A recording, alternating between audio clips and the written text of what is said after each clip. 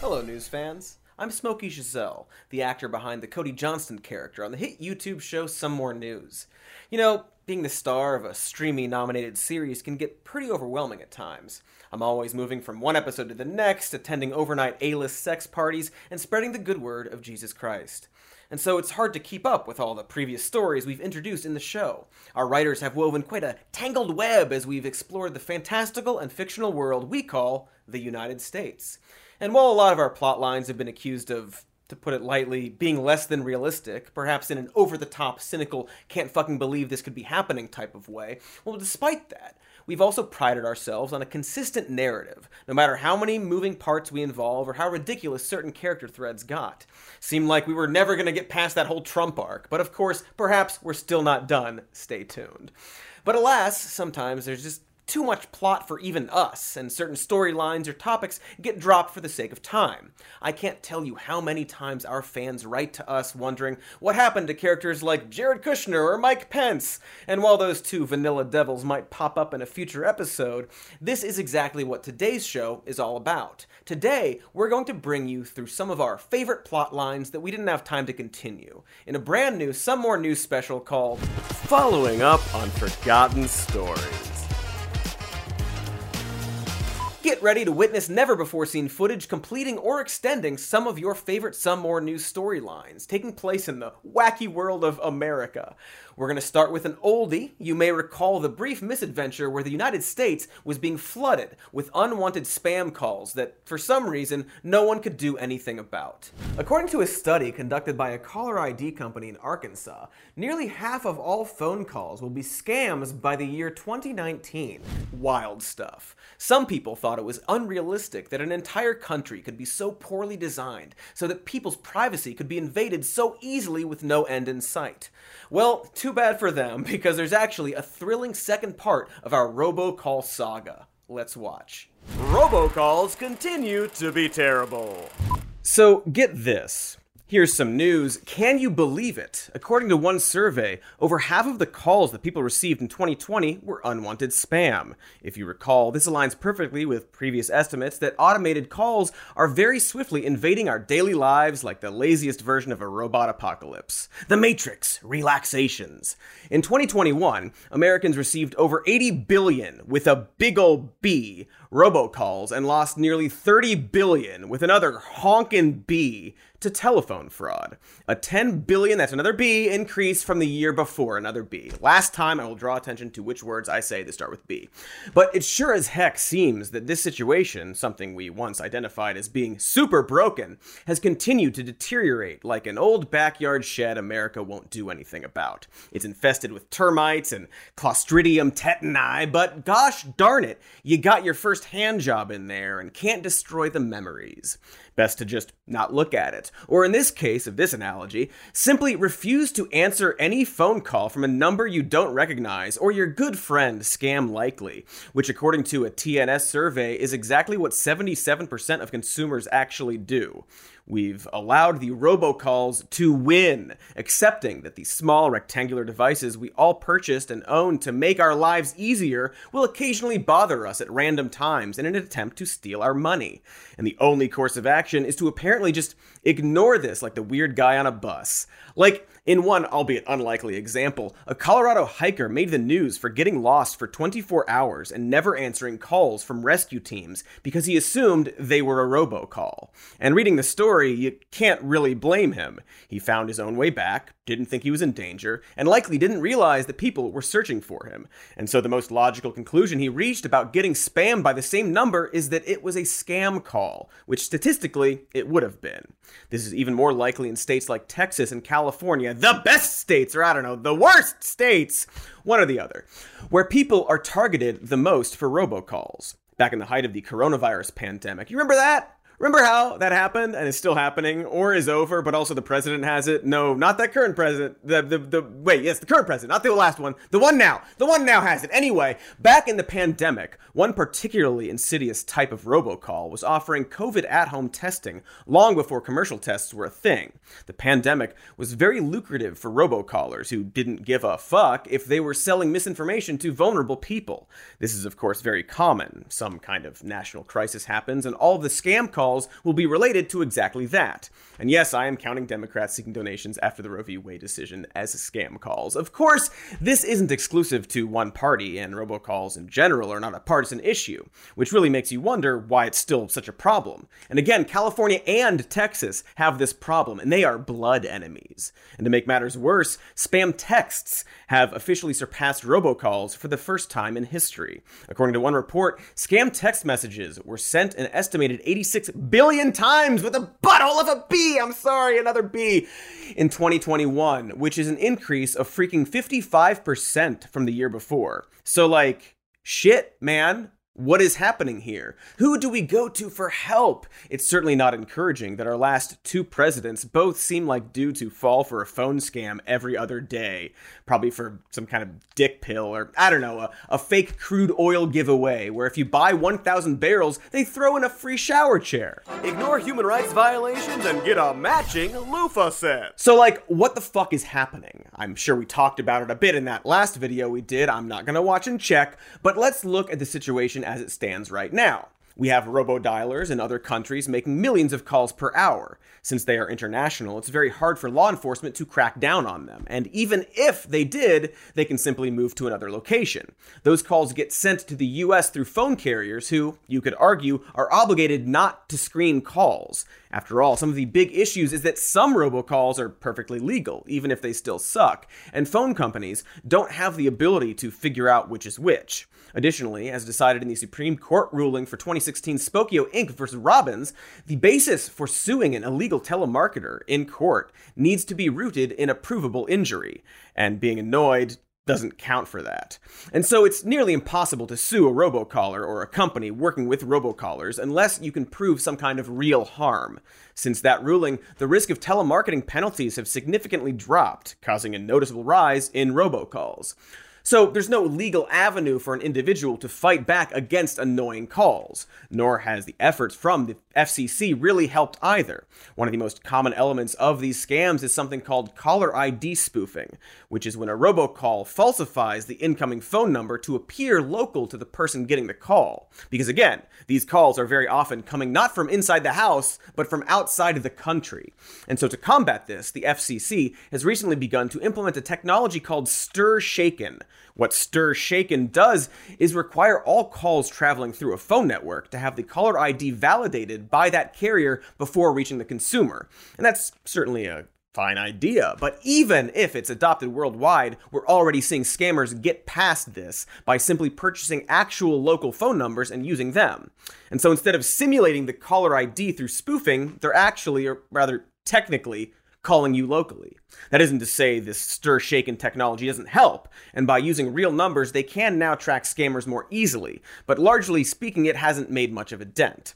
Along with these flaccid efforts, Congress has at least introduced legislation designed to either increase criminal penalties for scammers or provide liability protection for efforts to trace scam calls.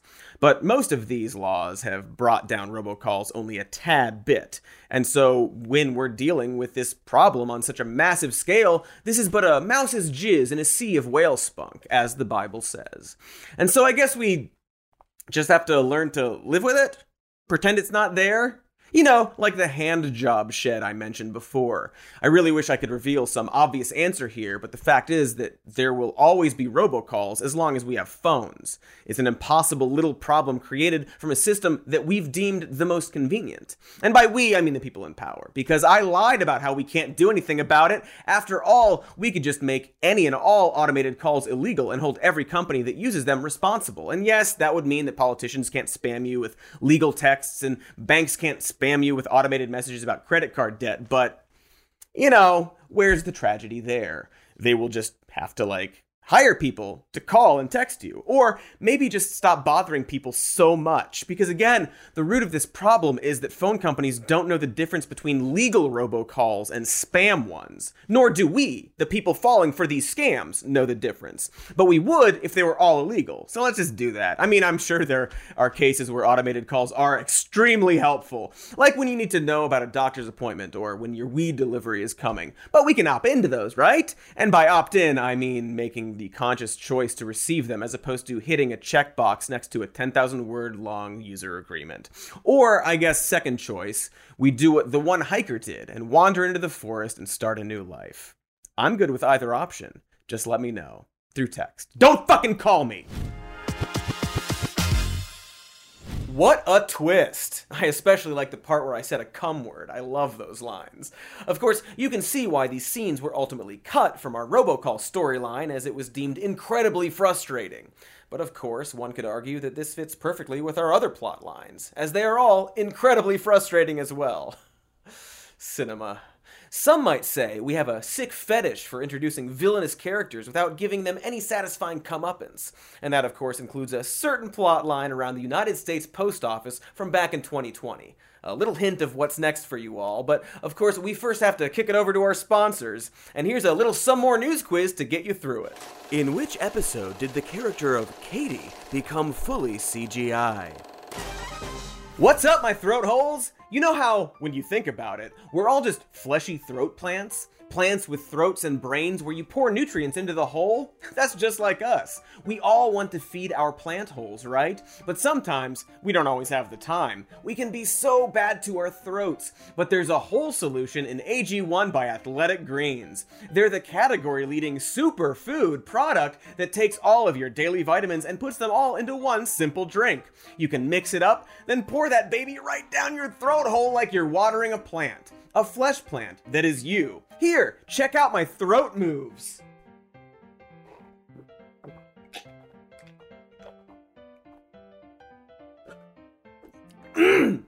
Yeah, that's the throat of it. Just one scoop of AG1 contains 75 vitamins, minerals, and whole food sourced ingredients. It's all like plant stuff for your plant throat. Plant on plant stuff. Ooh. And speaking of plants, AG1 is good for any lifestyle, such as vegan, or paleo, or keto, or other stuff. It also aids with your gut health. That's like your torso throat, and supports a healthy immune system. And it's just nice to water your throat with something good for you, you know? So, heckers and jeezers, why not try it out? To make it easy, Athletic Greens is going to give you an immune-supporting free 1-year supply of vitamin D and 5 free travel packs with your first purchase if you visit athleticgreens.com/morenews today. Again, simply visit athleticgreens.com/morenews to take control of your health and give AG1 a try. Slop it right down your yum hole! Glug, glug, glug, glug, glug!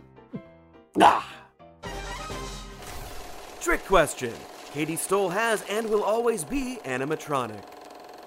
And we are back, and as promised, it's time to revisit our episode about the United States Postal Service, which, if you recall, was written into our ongoing pandemic storyline, as well as the lead-in to our election season finale. Now that I've established the mail-in voting and the post office and how they're extremely helpful, popular, and perfect for the pandemic, it's only natural to talk about how Trump and the GOP absolutely hate it and want it to stop existing, because they always seem to do the wrong thing. It's very cute of them to keep doing that.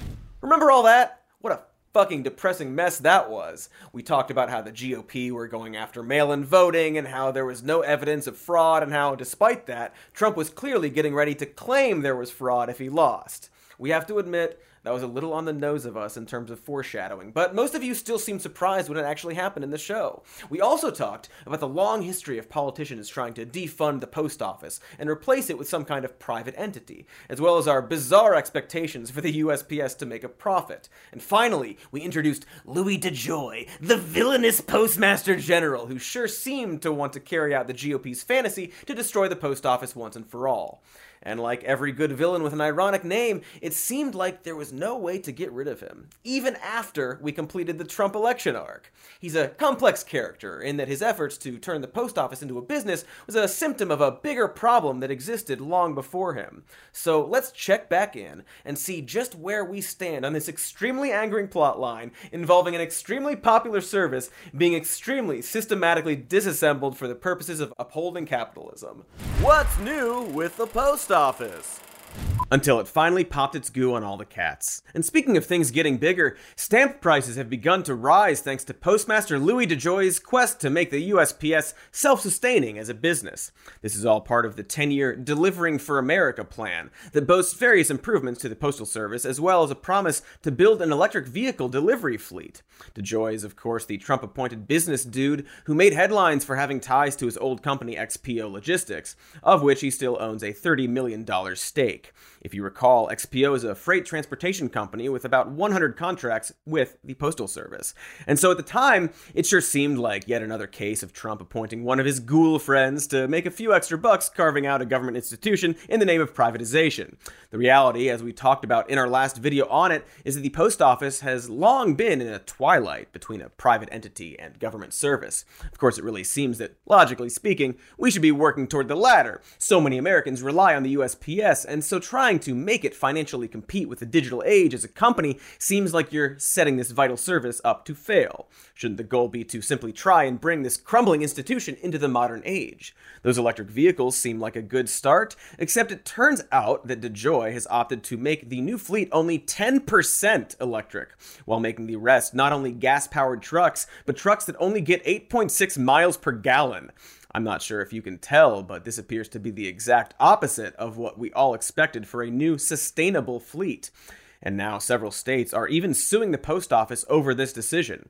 It seems like DeJoy is purposefully waging a direct war on Mother Nature as if he caught her fucking his wife or something.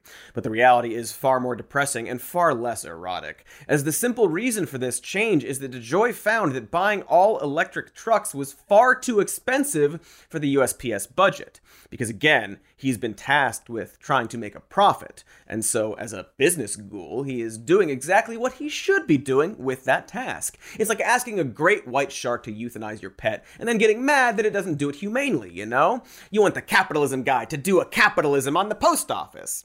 Well, guess what capitalism isn't good for? The goddamn environment. Also lots of other stuff. You can't spell life-killing global catastrophe without ka-ching! So what is the Biden of it all? Surely that old moose has a finger or two to point into DeJoy's chest. Perhaps he'll even say, "Listen here, Buster Bubby," and put him in an old guy headlock. Then they'll kiss. My point being that while Biden can't directly fire DeJoy, he can bring on new members to the board of governors that oversees the USPS. And of course, he can vocalize his displeasure for the course laid out by this Trump appointee. Do a little bullying, perhaps. Call him a jack-faced, horse-fucked bee-diddler, or one of his other classics.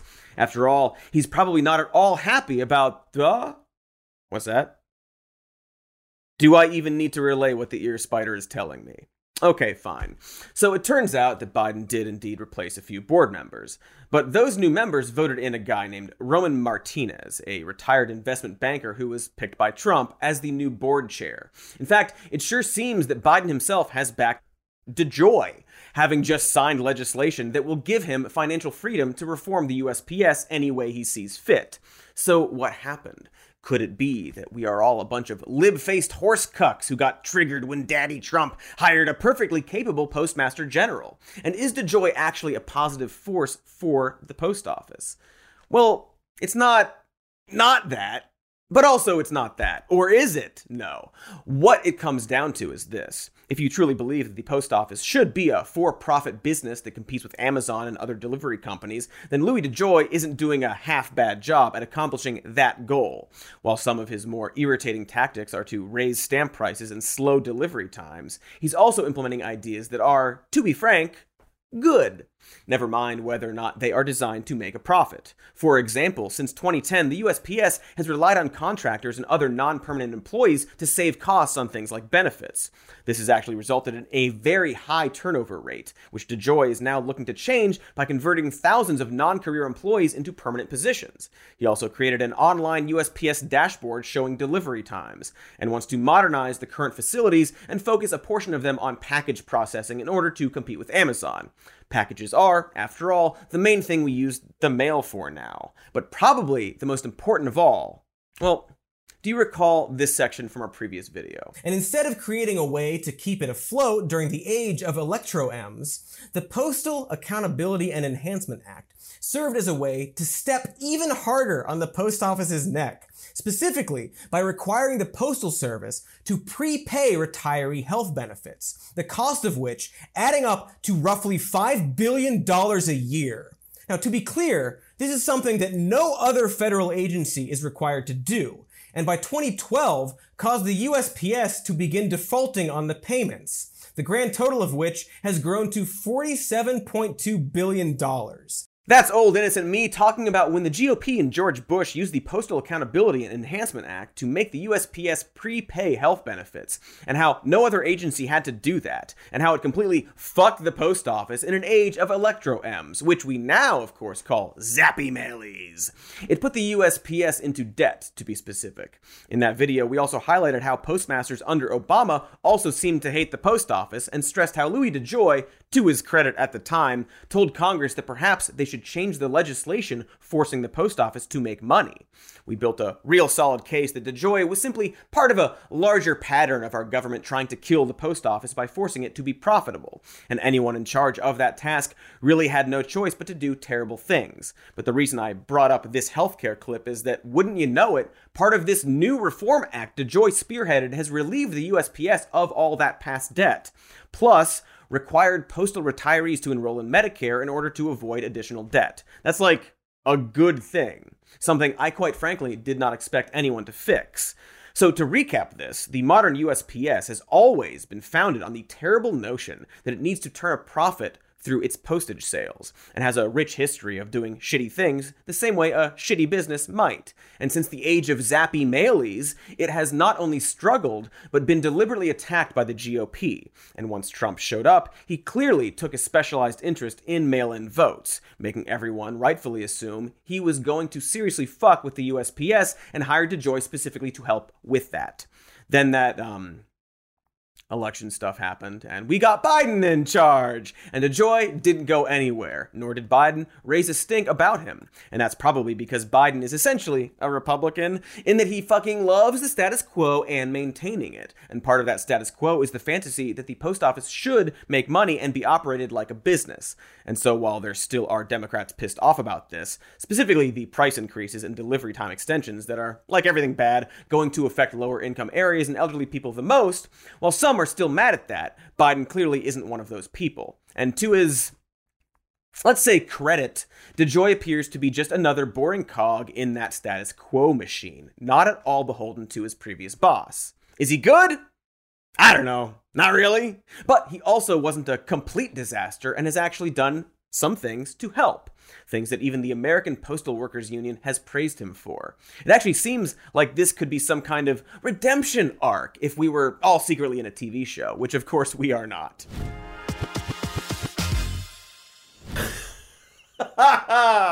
All right, we really got fucked by that clip.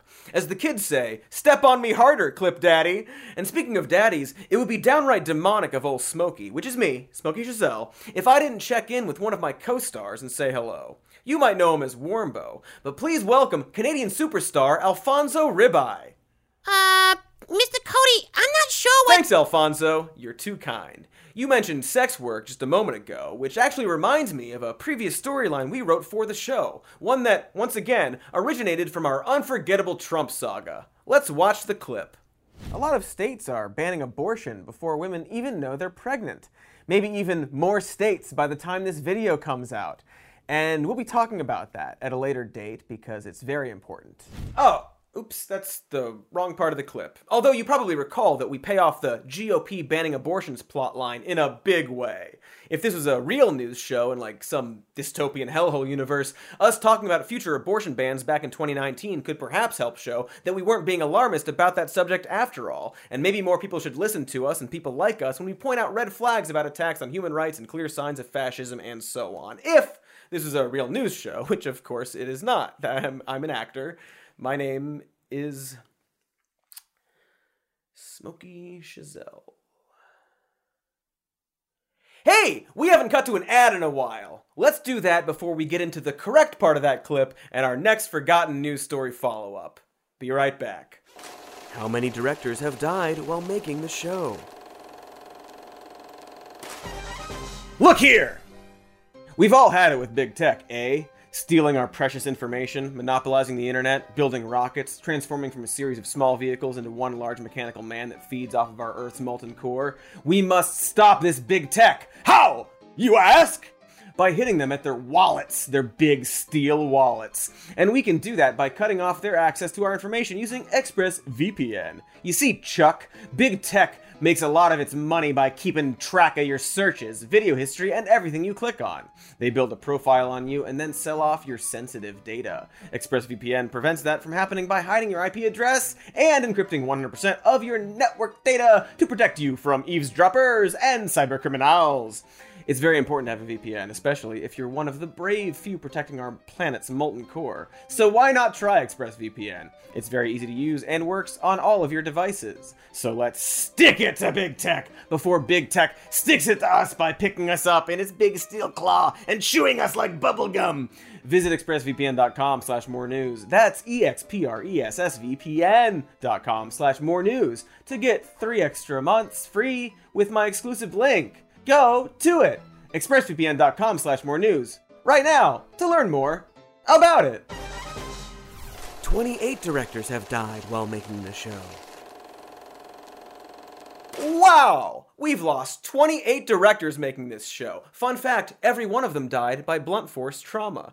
And speaking of sex, before we went to ads, I was trying to motherfucking tell you about one of our previous episodes surrounding sex work, and the Trump-era decision to pass one of the worst anti-trafficking laws, despite everyone explicitly pointing out it was one of the worst anti-trafficking laws. Let's watch. The government's attempt to curb sex trafficking in the form of the Stop Enabling Sex Traffickers Act and Fight Online Sex Trafficking Act, aka FOSTA and SESTA, pissed a lot of people off last year.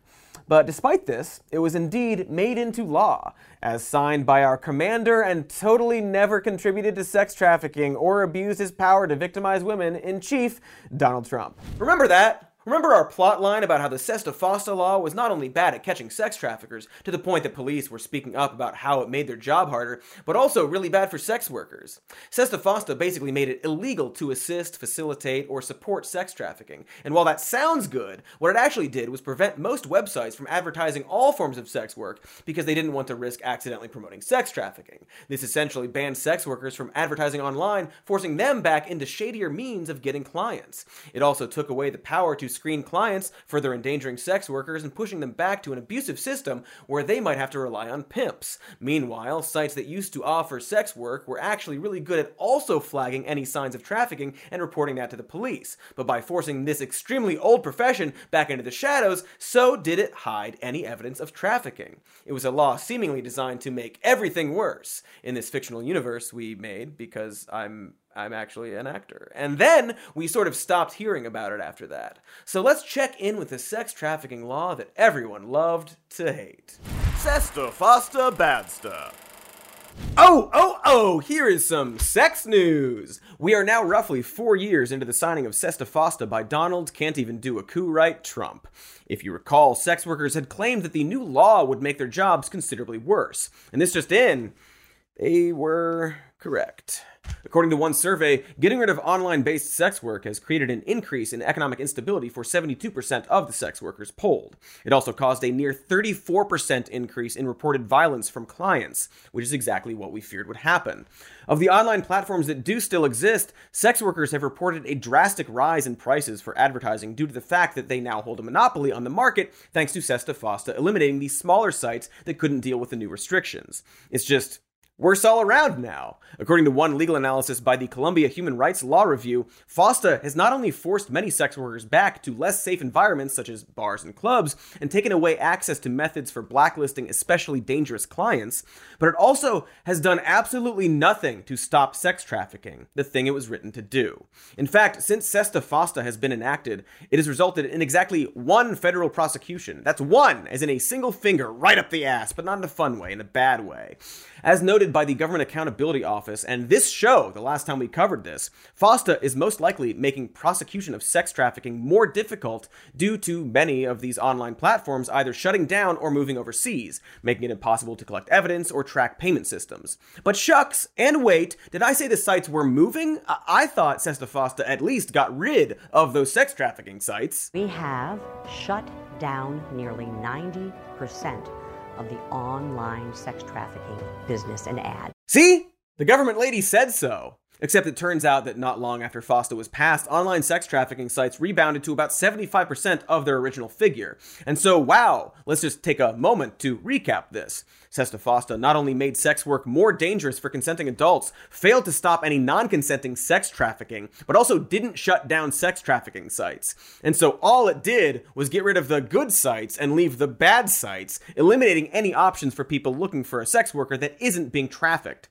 Did sex trafficking write this law? I have to assume that since this obvious disaster, many lawmakers have publicly apologized and are now working to reverse the... what's that? Right. I suppose you want to know what the spider said, but then again, you probably already know. It turns out that the Senate actually is doubling down on their weird make-believe strategy for fighting sex predators, and are now creating something called the Earn It Act, something that Congress has been kicking around for a while now. And much like SESTA FOSTA, this plan sounds oh so very on the side of good that it's hard to imagine a problem with it, until you actually read the thing. The Earn It Act claims to help prevent sexual abuse of children on the internet. This is obviously a good goal, the same way wanting to stop sex trafficking is a good goal. But the way the Earn It Act proposes to do this is to take away very long-standing protections for tech companies under the Section 230 of the Communications Decency Act. Those protections state, quote, "No provider or user of an interactive computer service shall be treated as the publisher or speaker of any information provided by another information content provider." Basically, if someone harasses a person on Twitter, Section 230 prevents that person from suing Twitter directly. Now, that's a whole other debate about whether or not we need to hold sites like Twitter to higher standards. But what the Earn It Act specifically does is require major social media sites to, as the name implies, earn those protections by proving they are combating child sexual exploitation. And that sounds okay, right? Except the way they would prove this is by following a set guide laid out by a yet-to-be-compiled commission of 16 lawmakers. And hey, here's a question.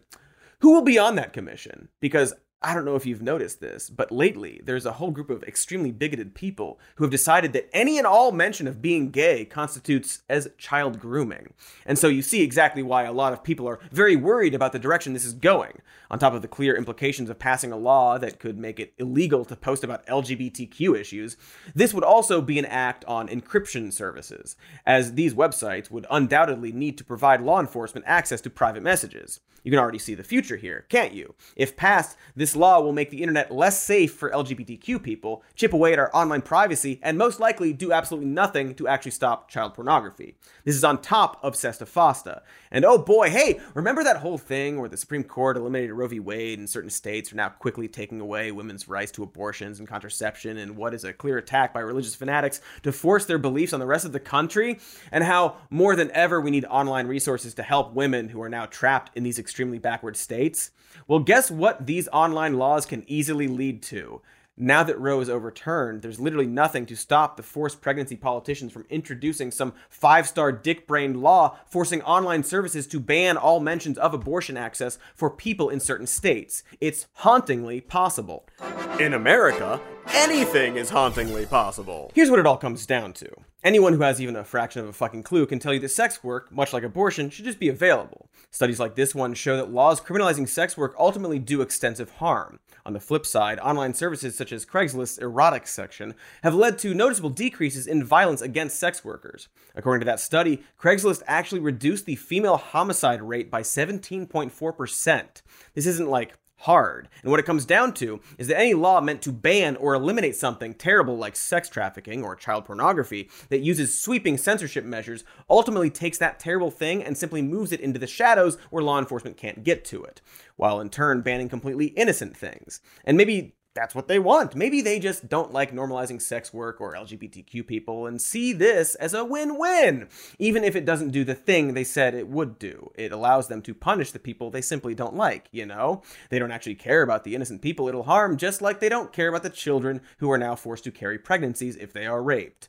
Luckily, there are people who do care about such things. The Hacking/Hustling Collective is a group formed in response to measures such as SESTA FOSTA. It is run by both researchers and sex workers workers looking to get accurate data on the occupation.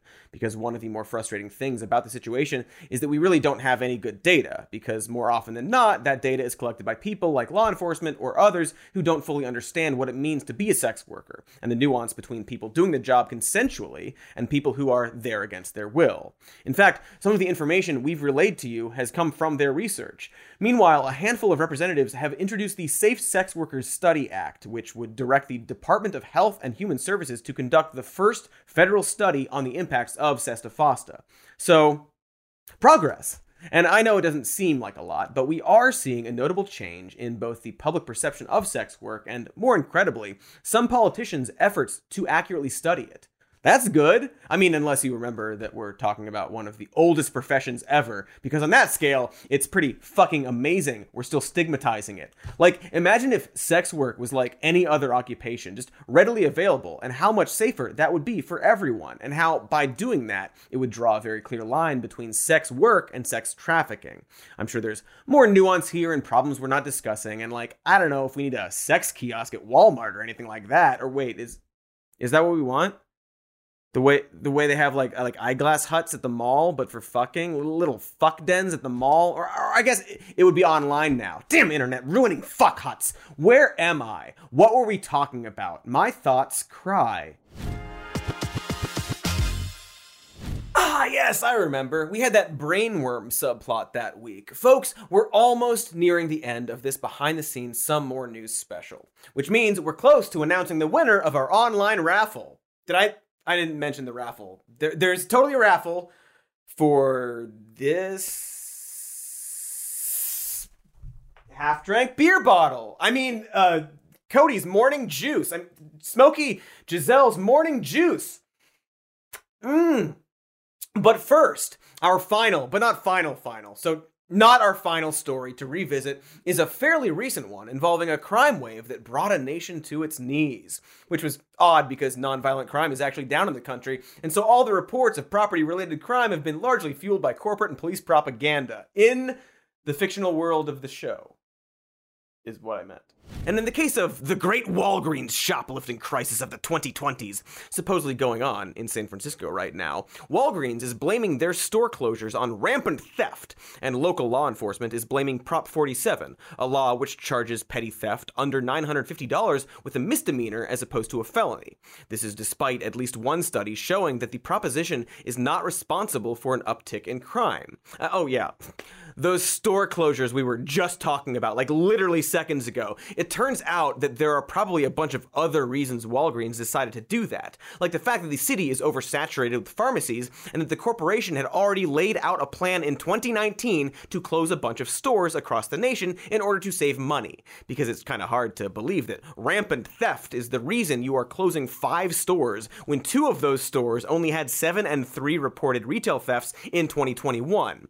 Yet this is somehow one of the things that prompted San Francisco Mayor London Breed, who was elected on a platform of police reform and had initially pushed back against the narrative promoted by Walgreens, to pivot towards a policy of being more aggressive with law enforcement. In one of our more frustrating and impossible seeming plot lines, America was collectively gaslit by the media into thinking that there was a sudden rise in all crime, despite the fact that there was not that thing. And in places like the fictional San Francisco, crime has actually been on a steady decline since the 80s, but thanks to the pandemic plotline, as well as our writers giving all of America's characters unregulated access to firearms, there was an uptick in some crime, specifically homicides and shooting.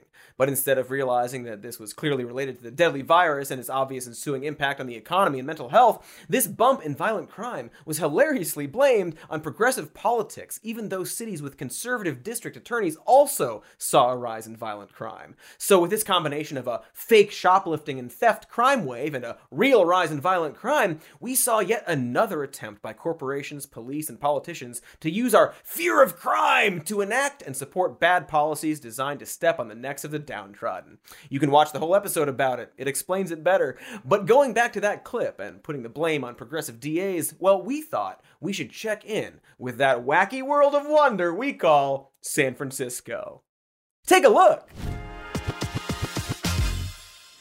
Oh, hey, hello, wow, here is some news. San Francisco District Attorney Chesa Boudin has been booted in a recent recall election, with nearly 60% of voters in favor of ousting the progressive DA. That is quite a statement against the recent left-leaning policies concerning crime, but also the result of a $7 million campaign against Boudin, $650,000 of which was paid for by Republican billionaire William Oberndorf, as well as $500,000 from the California Association of Realtors. In fact, the high roller list is basically a bunch of very rich people, hotels, and property owners. Oh, also, coincidentally, the neighborhoods most in favor of the recall also happen to be the wealthiest neighborhoods. That is odd. I thought this was a grassroots effort led by sensible Democrats. The safety of San Francisco is dependent upon Chesa being recalled as soon as possible. I didn't support the Newsom recall, but this is different. Chesa takes a very radical perspective and approach to criminal justice reform, which is having a negative impact on communities of color. That's an ad from the Safer SF Without Boudin, featuring interviews of concerned citizens, members of their own staff, who apparently make a monthly salary of $16,000? Hey, who is funding this Democrat group anyway? Oh, it turns out it's that William Oberndorf guy again. Wait, but isn't he a Republican? I don't understand how that could be. It's a conundrum. So yeah, it sure seems like in this case, the GOP using fear of crime to make rich liberal yuppies vote against progressives absolutely worked. Good work, you fucking ghouls. Boudin is now being temporarily replaced by Brooke Jenkins, who, wouldn't you know it, is the other person we showed you in that video. What a strange coincidence. Now, depending on the articles you read, Jenkins is either a progressive criminal prosecutor who quit under Boudin because of poor management, or a corrupt opportunist who helped a girl lie on the stand in order to win a case. Honestly, I don't know. I feel like people who live in this area probably have their finger better on the pulse. I also don't know what kind of bastard Boudin was, and personally, I think all politicians and law enforcement officials are bad, and we should just live in yurts and fuck all day unprotected. But what I'm getting at here is that despite an overall reduction in crime since the 80s, San Francisco, like the rest of the world, was hit with a pandemic. And that pandemic did create a slight rise in some crime, as well as hate crimes, specifically against Asian Americans, apparently half of which were carried out by a single guy. That sucks and is bad, and criminologists attribute this to a variety of factors. But instead of working to repair the situation, this rise was instead leveraged by a lot of politicians to attack their opposition, specifically to attack progressive leaders for being soft on crime, despite the fact that this problem had nothing to do with who is in charge on a local level. Much like blaming Biden for gas prices that are up around the world, blaming local progressives for crime is the most baseline disingenuous political maneuvering, something a child should be able to see through. And yet in this case, it actually worked. People blamed Boudin for everything from homelessness to mental illness issues, despite the DA having no control over those things. Then a bunch of people, funded by conservative billionaires, used this to leverage themselves into power. And again, I don't know if Brooke Jenkins is any good. She could be great or terrible. Actually, it's probably the latter, considering that she said she wants to use prosecutorial discretion when it comes to charging kids as adults. So I think she's terrible. And despite her promises, she probably won't do any better of a job as Boudin in fixing the recent crime bump. And I would argue that's because the problems people are talking about here, rising gun violence, homelessness, mental health, etc., that isn't something a fucking DA can solve. That's a systemic failure that needs to be addressed with policies and not simply trying to get someone who is tougher on crime or whatever. But again, they don't actually care about solving the issue so much as leveraging it. And if it makes you feel any better, San Francisco is the only place that this happened, in that so far, a lot of other progressive DAs in California have held on to their positions during primary challenges. So you could argue that what happened to Boudin was a highly coordinated ousting and not part of a larger trend. You know, at least until other ghouls pick up on how successful it was. Or heck, maybe we can look at this as a cautionary tale. But probably not. It seems like it's just so hard for people to not be afraid, especially right now. And we generally operate on this principle of, well, better safe than sorry for a reason. Because it is better to be safe than sorry. Generally speaking, that's true. That's why using fear to leverage power is so effective. Like when you threaten that bad things will happen unless people do what you want, most people will do that thing, especially if it's not too hard to do. And I feel like we had a name for that. Like war on that concept at one point. What was that name? We were supposed to avoid negotiating with it. Children? Close, but not that. Stop! Terrorism. Seems like using fear of crime to leverage power is a terrorism. So I guess what I'm getting at is that I'm not for crime. I don't want crime. I think we should build a society where less crime happens, depending on the crime, because crimes are defined and decided by people, but that should be the goal. And from what I can tell by looking at history and statistics and consulting the Oracle, is that the way we try to prevent crime right now isn't so great. Our prison and justice system suck. We have done videos about it. And so ramping up those same tactics isn't going to help. And trying to scare people into having more cops and worse punishments really isn't going to help. What would help is to perhaps explore methods of rehabilitation and alleviate the conditions in which crime increases through yurts and fucking unprotected. Yes, I remember my character was doing a lot of raw dogging in tents during that season. Well, looks like we're nearing the end of our special. Soon we can all go home, drink a glass of scotch, several glasses of bourbon, 3 glasses of wine, and several glasses of scotch, and call it an evening. I'd like to thank you all for coming on this journey with me into a behind-the-scenes look at some of the wild plot lines we have explored on this completely fictional show and the imaginary world of the United States. And thank goodness for that. Thank goodness we don't have to deal with any of these problems and can just live free in our yurts and fuck unprotected. And so until next time... Cody, Warmbo just texted me. What's going on, man? Oh, look, it's the animatronic creature that plays Katie Stoll. It must have malfunctioned and is going on yet another rampage. Oh, shit, he's doing Smokey Chazelle again. Cody, what have I told you about trying to escape reality? No one escapes, Cody. No one escapes. Command, off, backslash, kill switch, command, alt, escape, tab harder. Okay, well, clearly there's no getting through to you. Hey, Chazelle. What is it, you metal contraption, you? Do you remember that time on the fictional show where we covered John Krasinski and his Some Good News show? Do we have a clip of that? John, you sold your Some Good News show. Wow. Congratulations there, John. Who would have thought that a YouTube show hosted by the star of one of the most successful comedy series ever, featuring cameos by other actors from that comedy series, and also Brad Pitt, would have been so immediately successful, and would then be sold after a bidding war to a major network that at the exact same time went ahead and laid off a bunch of people. Like a lot of people, including many reporters, because I guess they couldn't afford them, because they were too busy buying a fake news show about optimism in a time where people are getting laid off. Remember that from our fictional show that you're just an actor on? Well, why don't you talk about that for a minute while we wrap things up, huh? How about that? Okay, beep, beep, boop, boop, boop, boop. Katie bot shutting down, or whatever. I don't know. Yeah. Thanks, Katie. Robot.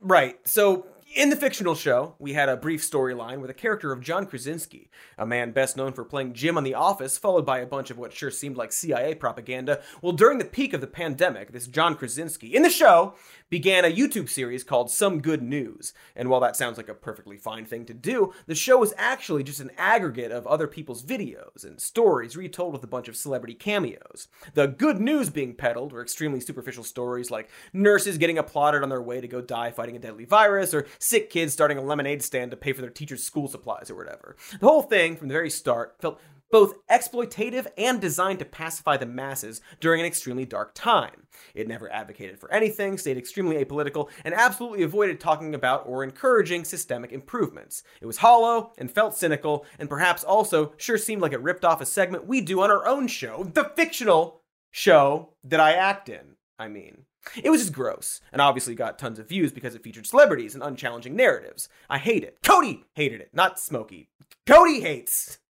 And then, in the fake show I'm Cody in, we learned that John Krasinski not only sold off the show, as in the broad concept of reporting good news, he sold off the extremely unoriginal idea of aggregating good news, something that plenty of sites already do and have done for years. Anyway, motherfucking John sold that off, probably for a lot of money considering there was a fucking bidding war, before announcing that he wasn't even going to host the new version. Then he just vanished because it was and always will be a fucking grift. wasn't it, John? And then we just never heard about it again. Currently, the Some Good News Twitter account continues to post other people's videos it stole from Reddit or some shit. Like this video of a selfie swing. Here's a teacher getting applauded. Ooh, good for them. Maybe you should pay them more and the GOP should stop attacking them and they should stop getting shot in their classrooms. Oh, and here's the last thing it appears John did, which was a video where he declared, "Movies are back!" conveniently plugging his own film at the same time. All right, so here's the deal. I said that I was gonna bring out A Quiet Place Part 2 when we could all go see it together. Well, guess what? It's time. And it's Miami. Let's go. Come back to the theaters. Let's watch movies together. Let's be together. Let's do it. Thank you all so much. Woo! Oh, how nice of you to plug your own film and tell everyone to go back to the theaters in a video from May 2021. The year that COVID was the third leading cause of death. Very fucking responsible of you, John. Anyway, there are murmurs that Some Good News is still going to come back with Krasinski as the producer, but nothing has been confirmed. And in an interview with the New York Times, John said of the project, quote, "Viacom, CBS, and I were trying to figure out a way to make it into an actual weekly news show, but in the end, we both agreed not to move forward and keep it in its original format." So, like, what the fuck does that mean? You mean you're not going to make a show? Is the grift complete then? You sold it off for a bunch of money and ran off before the company realized that you didn't actually sell them anything? Because you didn't, John. You made a broad concept popular because you hosted it and put your office friends on there and then sold that broad concept. And Cody said you would do that, didn't he? Cody saw right through you, John. I'm Cody. It's me, Cody, who was right about you. Ah! I remember now. Get me out of these yurt clothes. I am Cody Johnston. And I have a news to do! You're doing it, Cody! You're doing it! Here's some news. Oh, the show's over. Damn.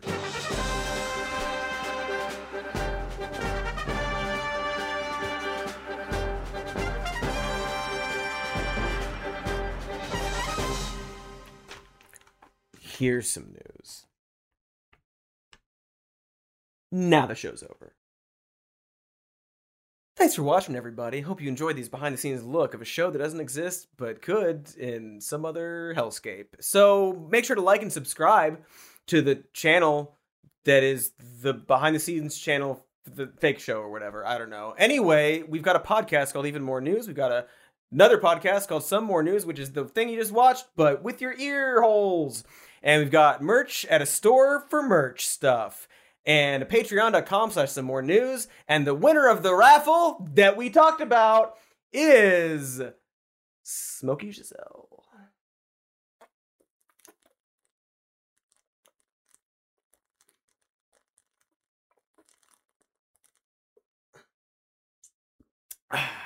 Morning juice.